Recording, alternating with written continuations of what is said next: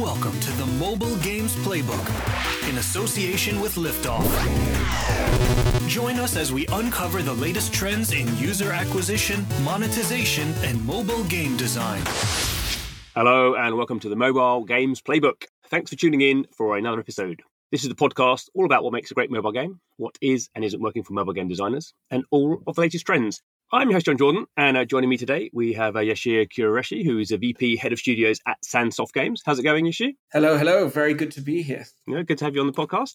And we also have Teemu Palomäki, Chief Game Analyst at Game Refinery. How's it going, Teemu? Going great. Great to be here. Good to have you back. So in today's episode, we're going to looking generally about bringing new talent into the industry and specifically about some of the stuff that Sandsoft Games is doing. But maybe, Yashir, to start us off, maybe if you give us a brief introduction about Sandsoft Games for people who haven't heard of you yet, that might be a good starting point, and then we'll kick into Press Start, your initiative. Fantastic. Yeah, of course. Well, yeah, as you introduced me, my name's Yasser. I'm head of studio here at Sandsoft Games.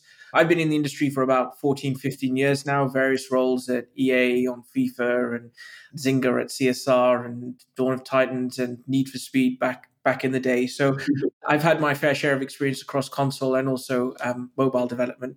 And Sandsoft Games is really a sort of really interesting company. We started off probably about 3 or so years ago in a sort of different guise.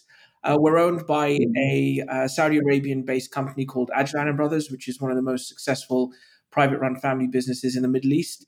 And they essentially wanted to capitalize on the new Vision 2030.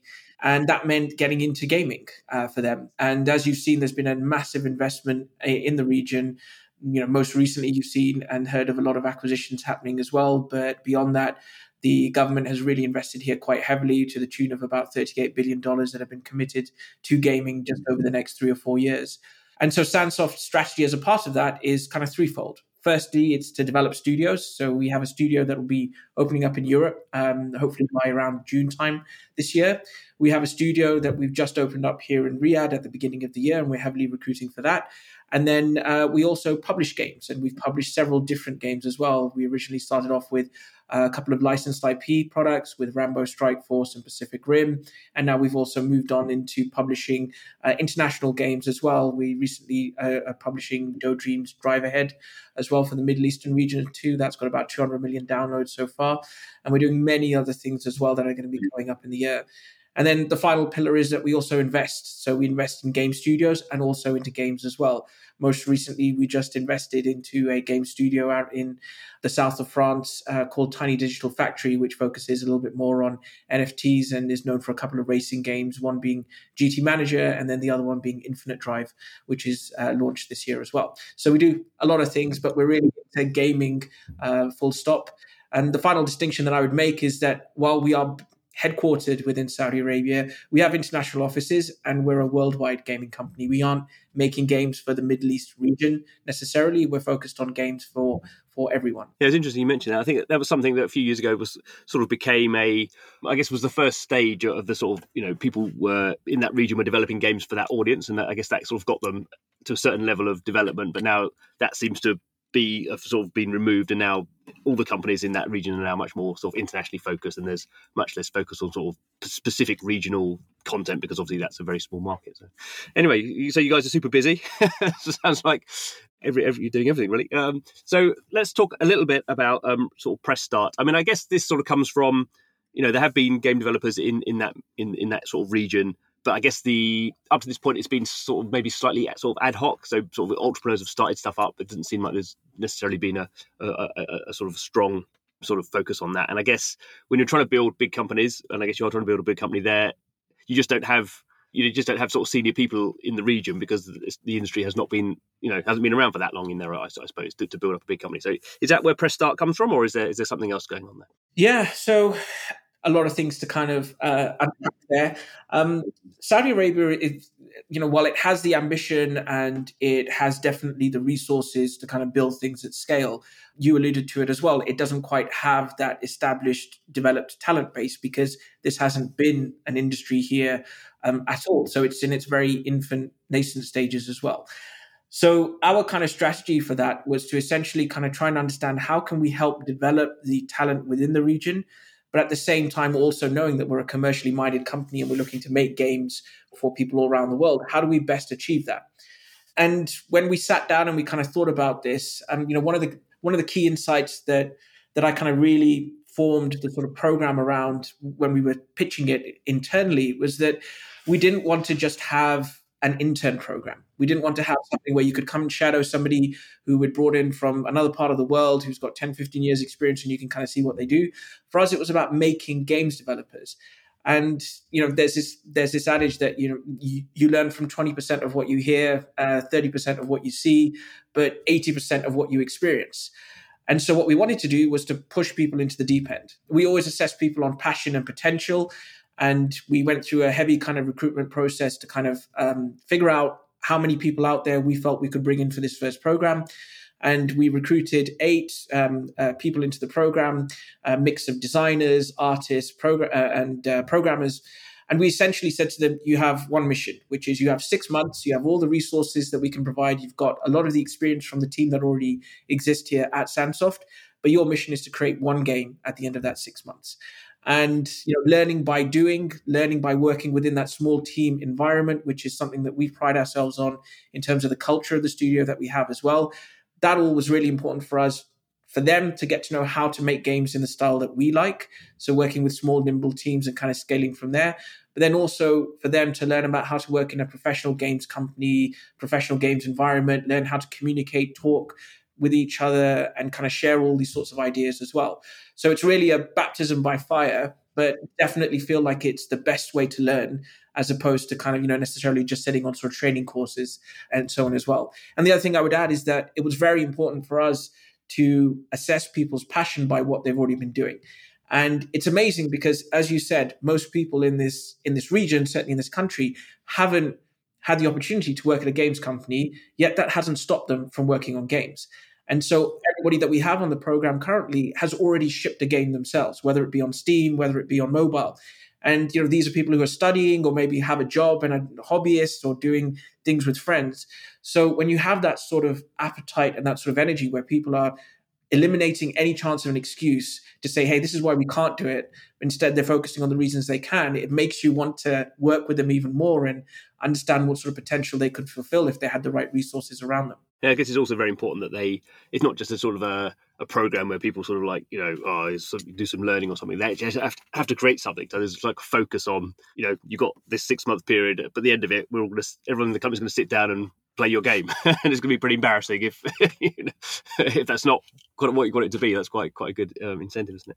I mean, Teemu, obviously you're not running a sort of similar program like that, but you are involved in have been involved as a game developer doing this. Do you think the industry more generally is sort of good at bringing people on? Depends on location, of course. For me, my way of coming to the game industry was kind of through just studying it. So I was studying in Kajaani in Finland, and the school there had basically a similar kind of system that you are actually making games. You're focusing on creating games and learning by experience, where the 80% of the learning comes, as Yasir said. So I've experienced this kind of system on kind of lower level. There wasn't like business aspect related to it, but it really works, and creating this kind of opportunity for people is really beneficial.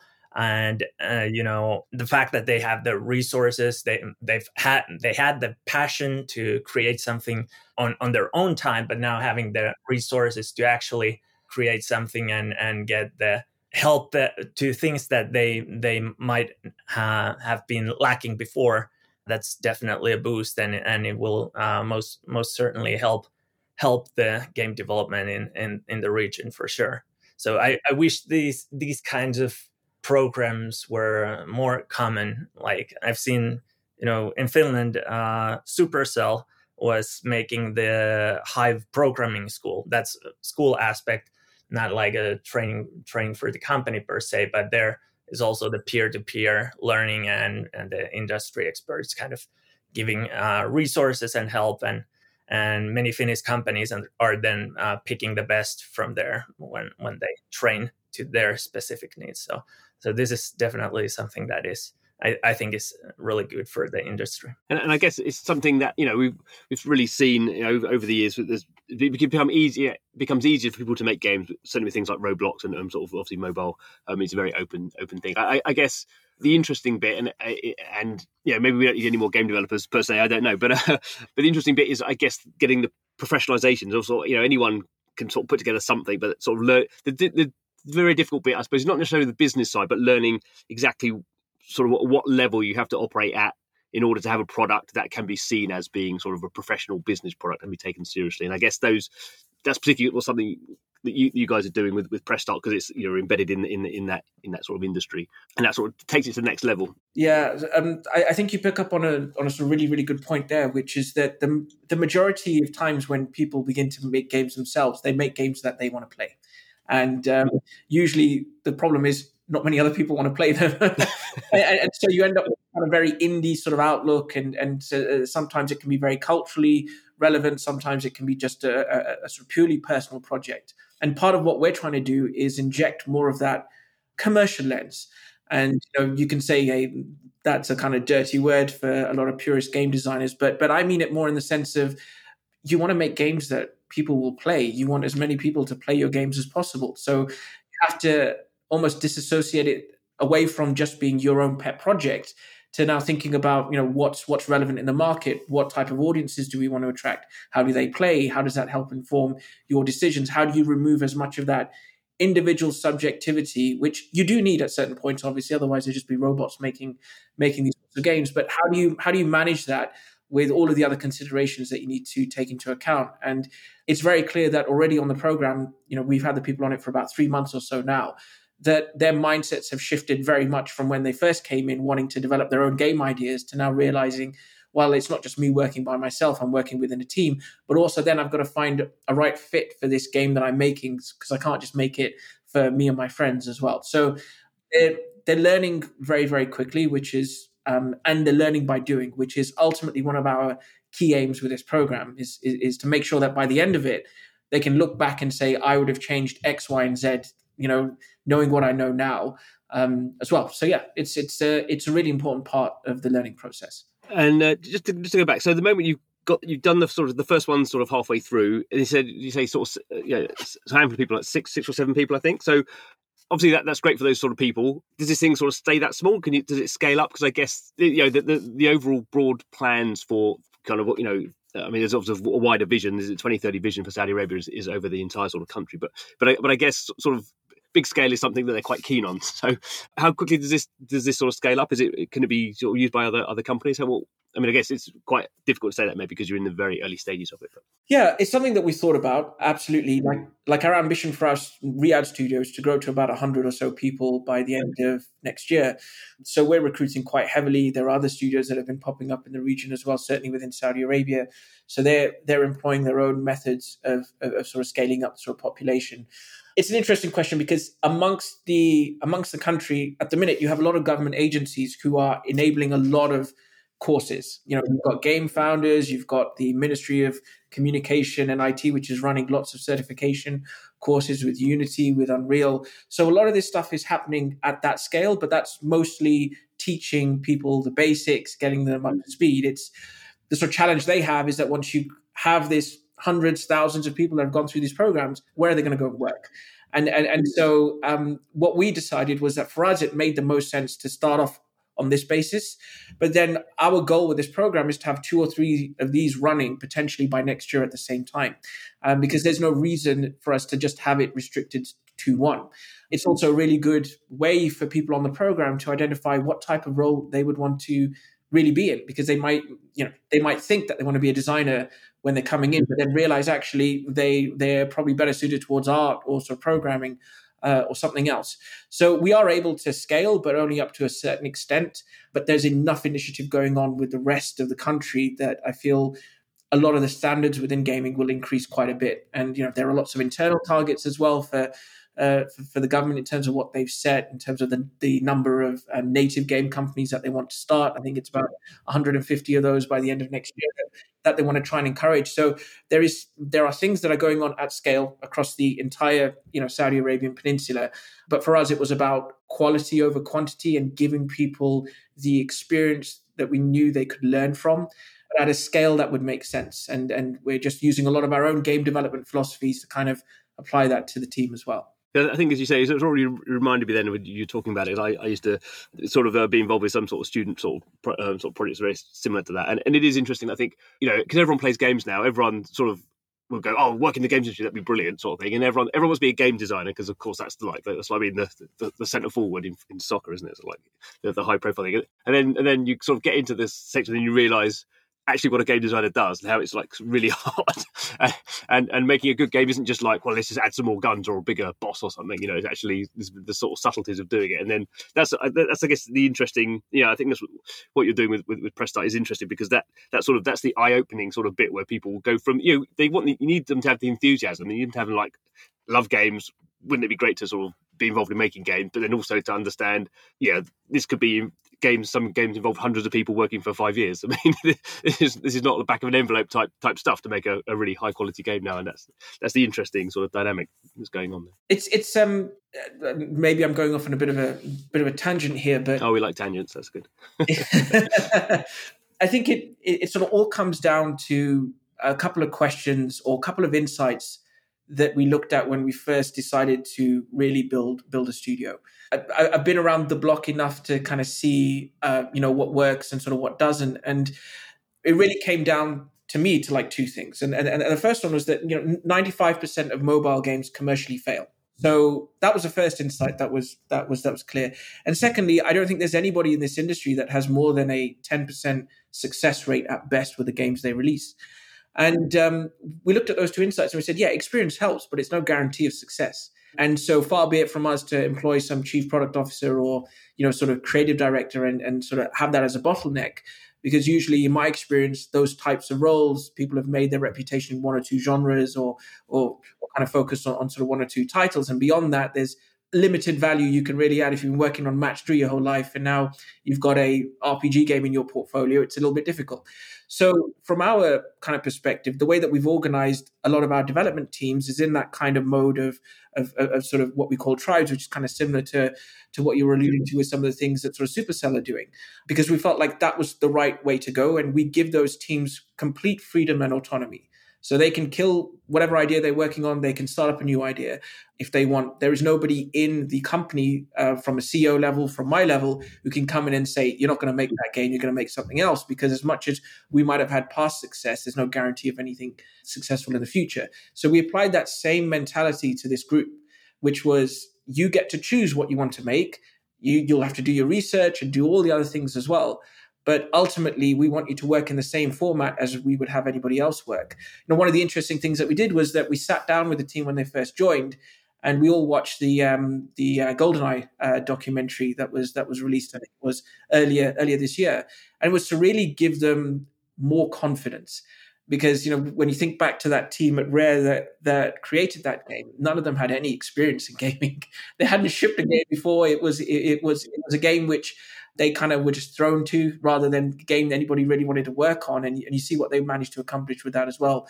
So it's more about resetting their expectations of what to expect from themselves and not just think that they're going to release a sort of, hyper casual game in sort of 6 months, but rather to say, hey, you can do what you want. And you've got no excuses as well, because everything's available online. You can find what you want.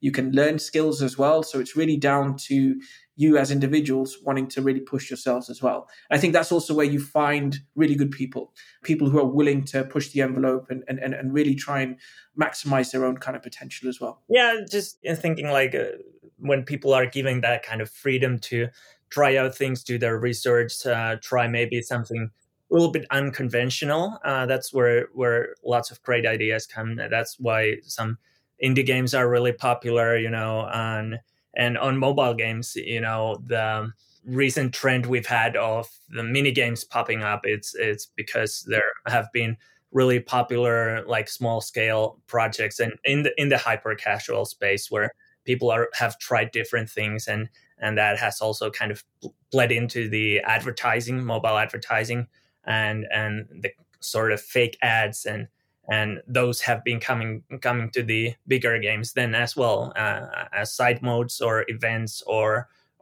these mini game modes. So small teams can really bring new innovations to a bigger picture as well for like the bigger company, even if they make it in their smaller team. I guess as we've seen with hyper casual, these sort of new sort of subgenres, they're always sort of very exciting to begin with, and then they sort of become, everyone works out the equilibrium, so you sort of just end up where everyone's doing it, and then it sort of saturates, and then. But I think the industry is sort of quite interesting. I guess maybe at Sandsoft, I don't know how much you do this, but it is interesting to have people sort of not be working on the same sort of game at the same scale all the time, because I think that's what burns people out. But when you sort of move between sort of smaller things and and then sort of bigger things, bigger projects, I think that sort of allows people to learn different types of different ways of doing things. Because I guess there have been people on the console side of things who basically work for 10 years for a game that gets sort of cancelled before it comes out, and then that's like there's only so many games you get to make in your life. I mean, the nice thing about mobile is there is that sort of that movement, and you can sort of move in and out of different projects. And as you say, issue. I mean, it's sort of it's not anyone's fault that mobile games fail. It's just sort of baked into the industry, isn't it? It's just, I mean, some games fail for bad decision making, but most of them just fail because that's the way we are.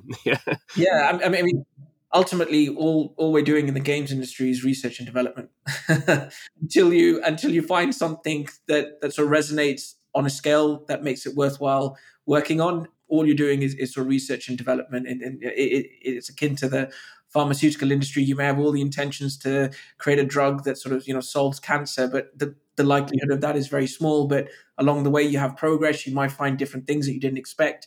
So it's sort of getting the press start team, getting all of our developers engaged in that mindset, and also knowing that they have the psychological safety to be able to do that. That we're not sitting here expecting success from product 1, 2, or 3 at all. In fact, we expect 75% of what we're going to be working on for the next couple of years to not be commercially viable. But the question is, are you making progress in getting to what it is that could possibly resonate during that time? And we don't want to be following trends. If you're following trends, by definition, you're always behind. And if you've got a 6-month runway to kind of get something out, by that time, the market's flooded with hybrid casual, whatever you want to call the sort of latest trend as well, sort of titles. So it's interesting because people work different ways. Some people really like restraints. Other people like a lot of freedom. But I think once you have a good group of people together who can respect each other, who can trust each other's capabilities and sort of, buy in on that kind of thing that I mentioned at the beginning, which is that nobody has the right answer.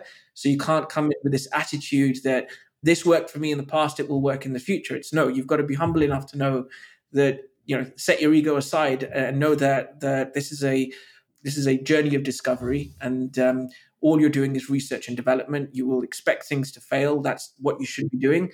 But out of it, you should be getting learnings and working towards something as well. And this is a great program we found for really ingraining that in the people that we've got on it as well. And has there been any sort of feedback from the sort of professional developers working there? Because I mean, maybe I'm sure they're all really lovely people, but it's not. You don't always want sort of newbies just sort of flowing in. I mean, that can be disruptive maybe for other teams, or have they found it sort of quite sort of inspiring that get these new people in? Yeah, it's not been something that's been disruptive because our entire kind of recruitment philosophy is sort of centered around that idea that if you have an ego, if you have something that's if you sort of come to us and say, look, I really want to make this game and I just need some people to do it, this is not the place, right? We're not kind of running a sort of one-man shop or sort of one-woman shop where you've got an idea and then we'll kind of just sort of instantly sort of finance it. For us, it's sort of coming to this with the right mindset.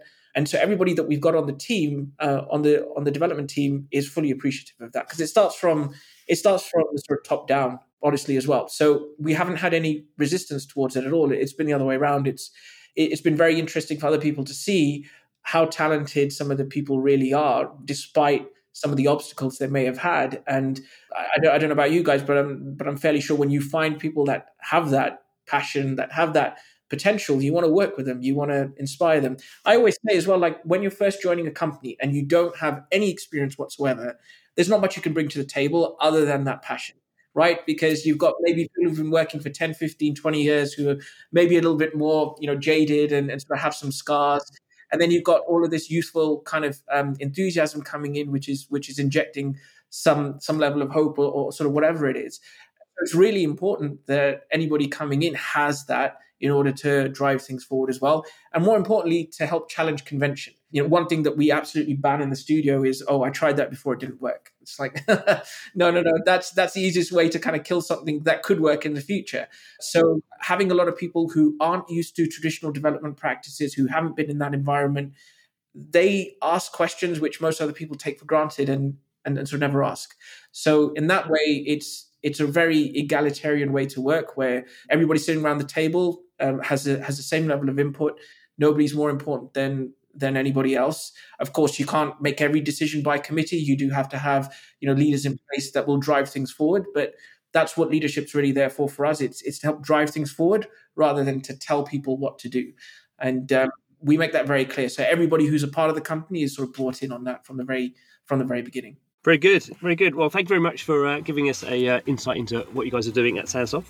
Thank you, Teemu, as well, for your insight. And thank you guys for listening to and watching the podcast, however you are consuming it. Please subscribe. Every episode, we are talking to people in the mobile game space who are building out this incredible industry, and always dynamic, always new things changing, new games, new ways of working. So please subscribe, and we will see you next time. Goodbye.